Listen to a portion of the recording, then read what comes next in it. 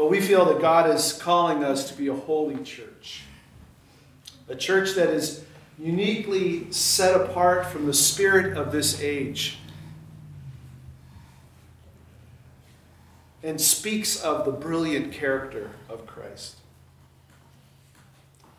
God is teaching us how to build a holy church by giving us lessons through Moses, who was building a holy nation.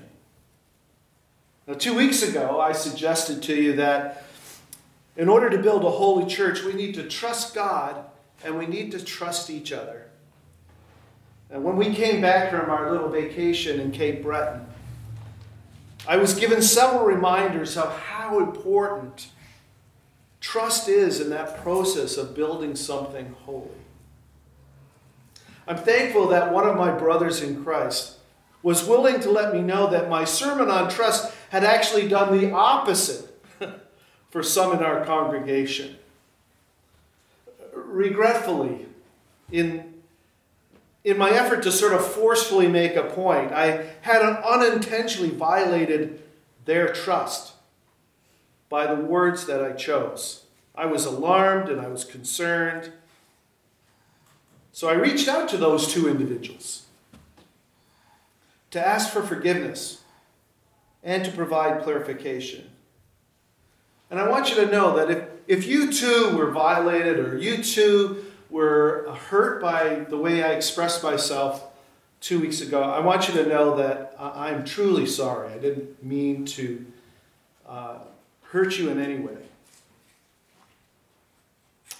My friend Julie says this often: things happen for a reason. This experience, I think, was kind of for me an unplanned, spontaneous pop quiz, maybe, on trust. You see, the individuals that I spoke with are highly committed to this church and people with whom I've enjoyed a good relationship over 6 years. We've socialized, we've studied God's word, we've prayed together, we've served together, we've talked about difficult things together. That is why I knew that I had to pick up the phone and address the issue that I had created. I trust them. And I knew that if they were concerned about what I had said, there must be a good reason. And because they trusted me, they were willing to freely express their concerns without any fear of us severing relationship or holding a grudge or anything like that. You see, that's what trust does. It builds. It doesn't take away. It doesn't tear down, it builds up. This church is going through a tremendous upheaval. But it's not a negative crisis. Rather, I believe with all my heart it is a time of sifting. A period in which God is refining and redefining our church. Although it's not been unhealthy and it hasn't been unproductive, it has been a time of reckoning, an opportunity for each one of us to decide whether we will be equally invested in this ministry or sidelined. During times of upheaval, emotions are raw. And we can be on edge trying to make sense of what God is doing. And I believe at one point in my sermon 2 weeks ago, my emotions got the better of me and my words were not gracious but harsh. And that was wrong. And I want you to know I'm sorry. My intent, however, was not wrong. I believe with all my heart that we will only accomplish God's vision for New Glasgow Christian Church if we truly commit to God and to one another. To trust God and one another. So I want to be perfectly clear. As a rule, and this is a generality, I believe that we are still at just the very beginning stage of building trust. As we begin to discern God's vision for this church, we're going to have all kinds of opinions and preferences. Will we trust each other enough to have confidence in each other's relationship with Christ? Will we trust each other enough to accept each other's contributions to the discussion as coming from the right place? Not simply discounting people because you think their motivation is selfish or arrogant or ignorant or narrow-minded. Will we trust each other enough to give each person's contribution to the discussion serious and prayerful consideration? Will we trust the Holy Spirit to preside over the process? And when we are able to finally identify God's vision, will we trust each other enough? Will we trust God enough to wholeheartedly commit together to that vision? See, this is the degree of trust that's required to build something holy. And I think that we are definitely on the right path.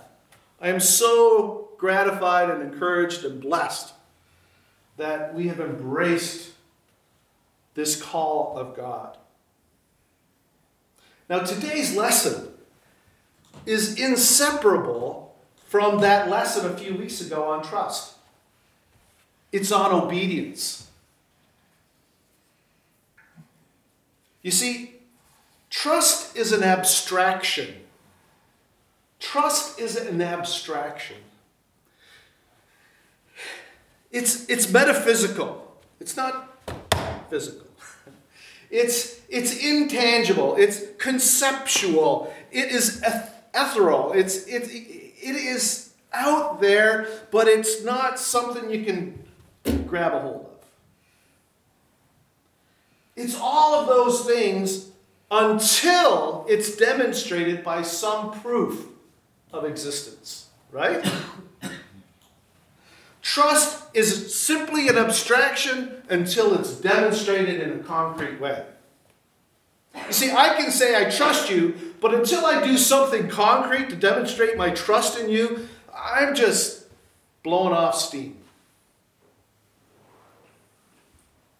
Trust unproven is an abstraction, just as knowledge is an abstraction.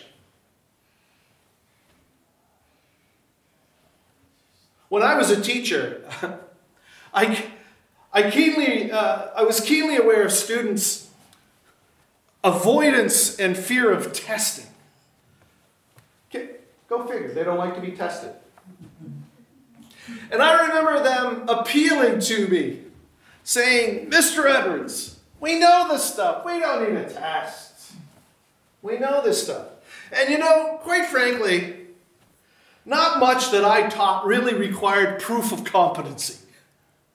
It wasn't all that important. But you know what? Some things require proof of competency. I can't simply accept that you know how to drive a car.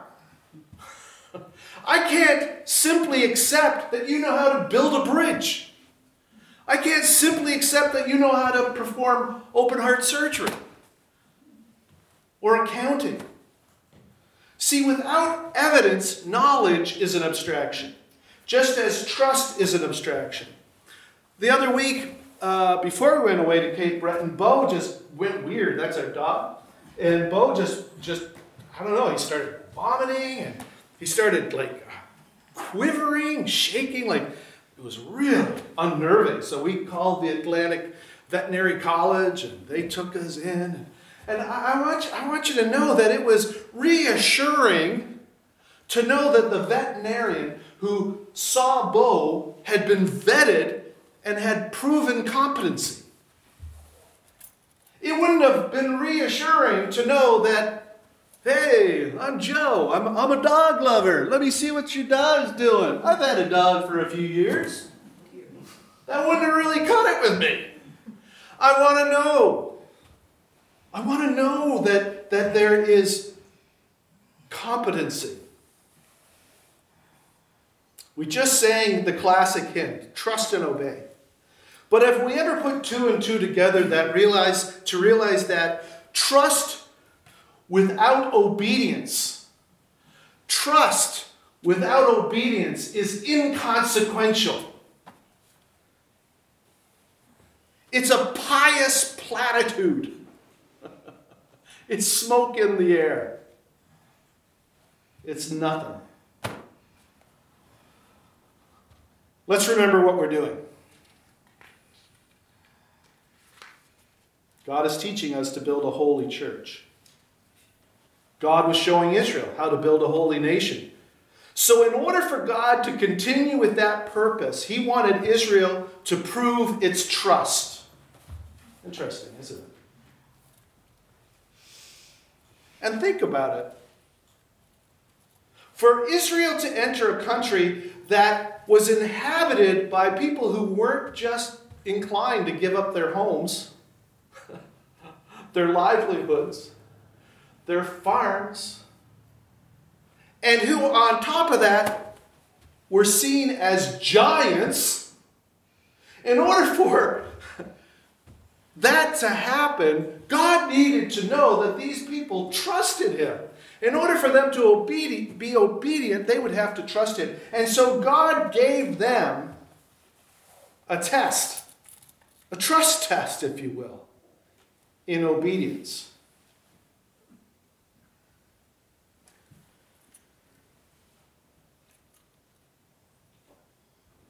If we are to build a truly set-apart church, a holy church, we need to be able to demonstrate our trust in God in concrete terms through obedience, not simply spouting pious platitudes. We're not building a bridge here. We're not fixing a sick dog. We're not working on somebody's heart or doing their taxes. What God has called this place to is far more important. Do you believe that? This church holds the key to eternal life or death. Do you understand that? What this church decides to do could have an eternal impact on people's lives. That's more important than a bridge. We all know if you live on Hunter River, they replace bridges. And it's a pain. But you don't replace lives that have been changed for eternity.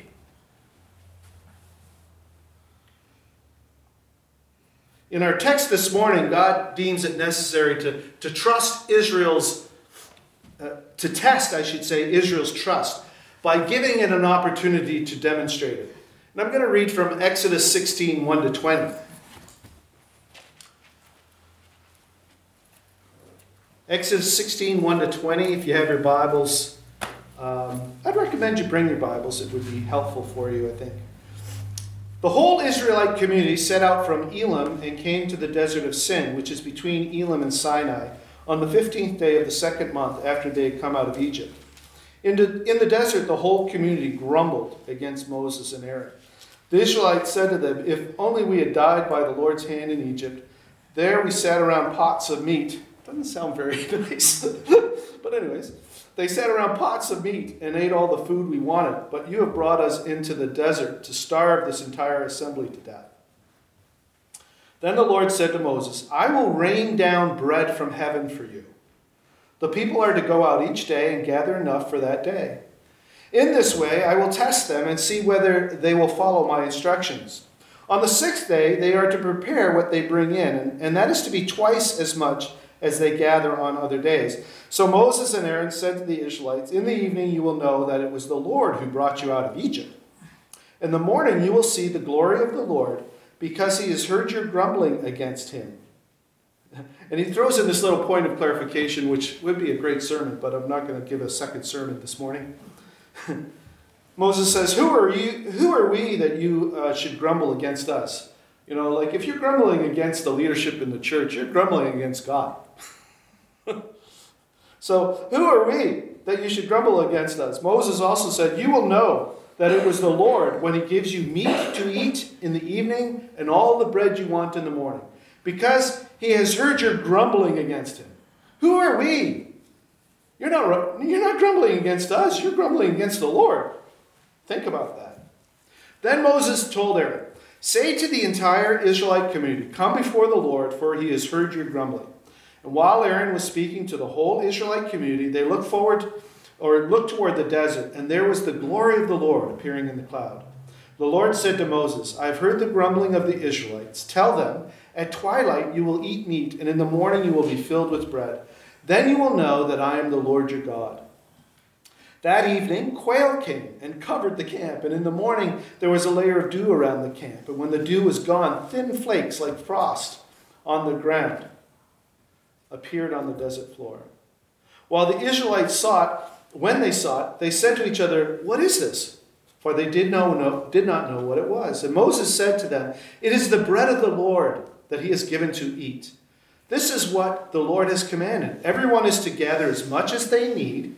Take an omer for each person you have in your tent."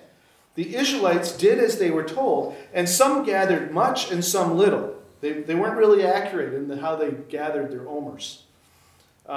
And when they measured it by the omer, the one who gathered much didn't have too much, and the one who gathered little didn't have too little. So it's no big deal. God was straightening out the quantities, right? The people that got too much, he made it an omer. The ones that didn't have enough, he made it an omer. So they had an omer. I don't know what an omer is. And when they measured it by the omer, the one who gathered much did not have too much, and the one who gathered little didn't have too little. Everyone had gathered as much as they needed. Then Moses said to them, "No one is to keep any of it until morning." However, some of them paid no attention to Moses, what's new. They kept part of it until the morning, but it was full of maggots and began to smell. So Moses was angry with them. The Lord said to Moses, "In this way I will test them and see whether they follow my instructions." It's a test. It's test day, Israel. "In this way I will test them and see whether they will follow my instructions." The test wasn't whether or not they were going to get fed. The test was whether or not they trusted God to feed them more than one day. They knew God was going to feed them one day. I don't know about that second day. So what did they do? Some of them? They rationed themselves. Right? Because it says that they all had an omer. So if you have an omer and you need some for tomorrow because you don't trust God's going to provide day 2, you ration yourself in day 1. You missed out on his provision because you didn't trust God.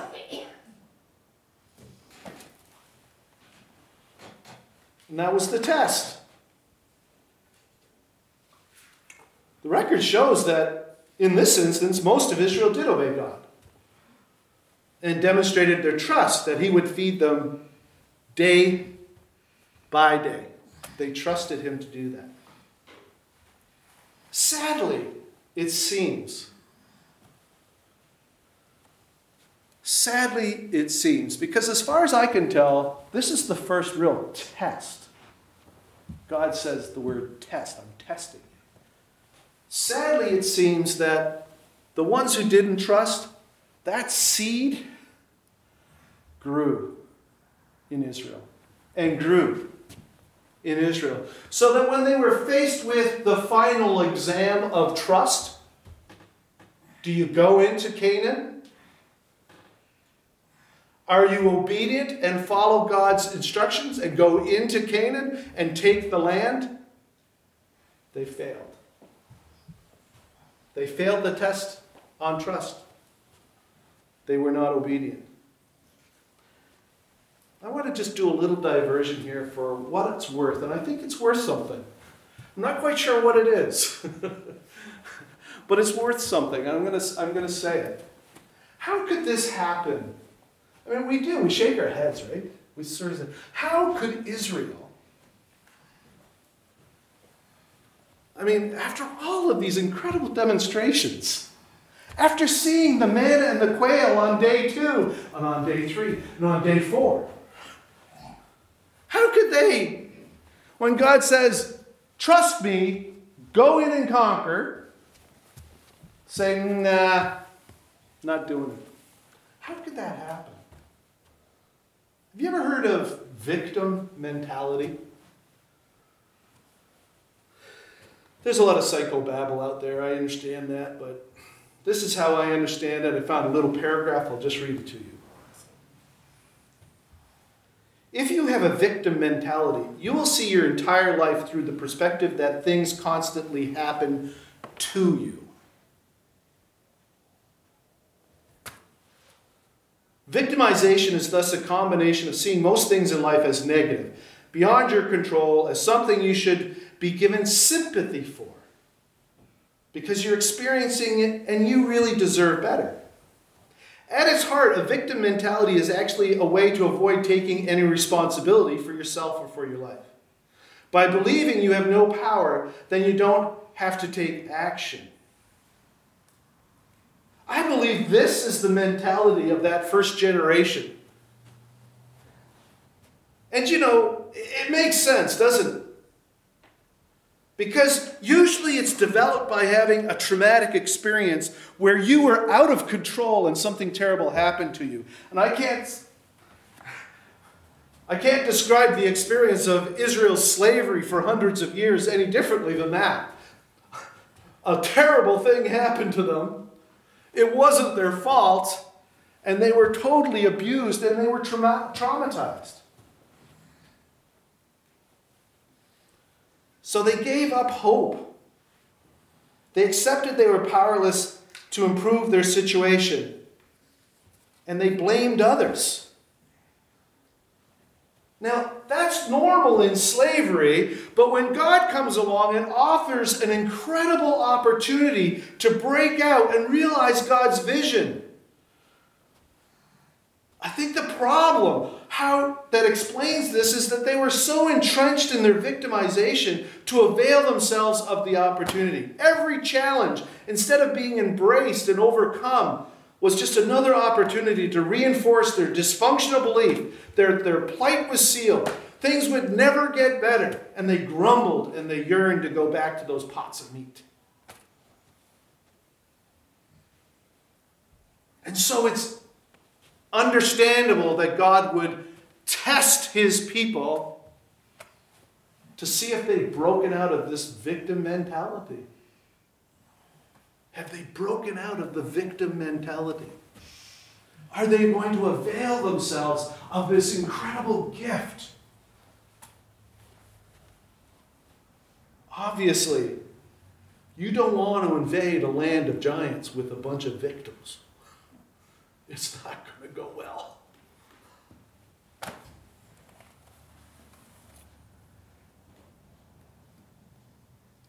Here's the good news. And I believe God's word for us today, right now, as we stand on the banks of the Jordan River, being told to go in and build a holy church. Not all of Israel accepted the victim mentality. Look at Joshua and Caleb's report to Israel upon their return from the spy mission into Canaan. We find it in Numbers 14. Numbers 14, verse 1. That night, all the members of the community raised their voices and wept aloud. See, they'd sent spies into Canaan to do sort of a forward-looking scouting mission and came back. And they came back with a report. And most of them gave a really negative report. And it said that night, and so the Israelites that night raised their voices and wept aloud. Verse 2, all the Israelites grumbled against Moses and Aaron and the whole assembly to them and said to them, If only we had died, there it is again. If only we had died in Egypt or in this wilderness. Why is the Lord bringing us in this land, only to let us fall by the sword? Our wives and children will be taken as plunder. Wouldn't it be better for us to go back to Egypt? And they said to each other, we should choose a leader and go back to Egypt. That is victim mentality. Faced with an incredible opportunity, you just see it as a negative. Bad things are happening to us. It's not going to go well. This is going to be a disaster. Then Moses and Aaron fell face down in front of all of Israel. And Joshua, son of Nun, and Caleb, son of Jephunneh, who were among those who had explored the land, tore their clothes and said to the entire Israelite assembly. Now listen to what they said. The land we passed through and explored is exceedingly good. What a stark contrast. Things are terrible. It's getting worse. It's awful. The land we passed through and explored is exceedingly good. If the Lord is pleased with us, he will lead us into this land, a land flowing with milk and honey, and will give it to us. Only don't rebel against the Lord, and do not be afraid of the people in the land, because we will devour them. These are giants. Their protection is gone, but the Lord is with us. Do not be afraid of them. So Joshua and Caleb pleaded with Israel to show their trust in God and to obey. Joshua and Caleb weren't like clueless. They went in and saw the exact same things the other spies saw. They saw it. They saw the big guys. They saw it.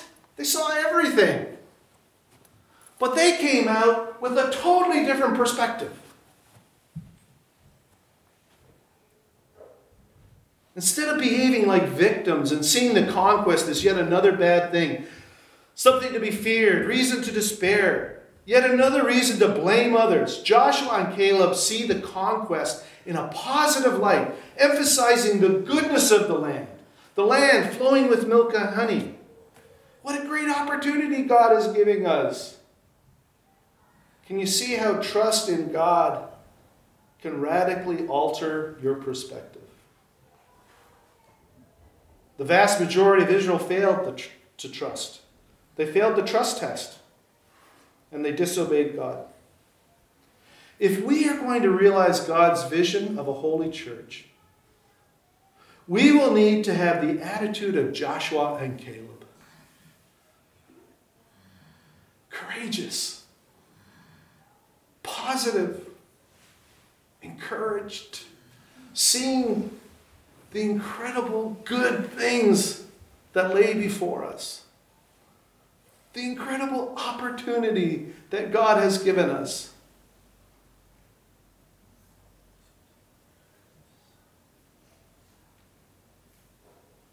Being sure that God is for us and not against us. As I see it, the work at hand right now for New Glasgow Christian Church is to discern that vision. But once we know what it is, we need to realize it with enthusiasm, confidence, and passion. Remembering the words of Joshua and Caleb, who said, "The Lord is with us. Do not be afraid." Let's pray. Lord, I thank you. Your word is given to us to teach us. In some ways, you give us examples not to follow. And sometimes you lay out wonderful examples of how we should live. Thank you for your word. Thank you for your involvement in humanity from day one. And even though even though we rebelled. And the story could have been a write-off. The story could have been a disaster. You did not adopt that mindset with us. You figured out a way to make something incredible out of it. You chose to send your Son to undo, to overcome our rebellion, so that you could build a kingdom, your kingdom, that would satisfy your purposes in the very first place of having a holy people set apart for you, set apart to worship you, set apart to glorify you. Lord, we want in on that story. We want to be part of that story as a church. This church, Lord, wants to be part of your plan of redemption for the world.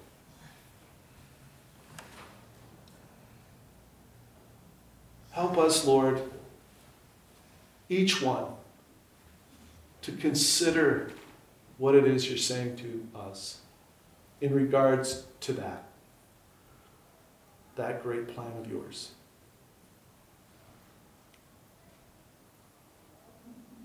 Convict us in the areas in which we need to change.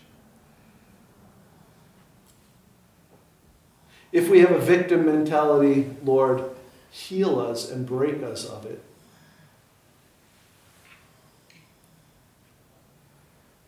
And Lord, give us the courage and enthusiasm and passion of Joshua and Caleb. In Jesus' name we pray. Amen. Amen. God bless you all. Have a great week. Exit stage left.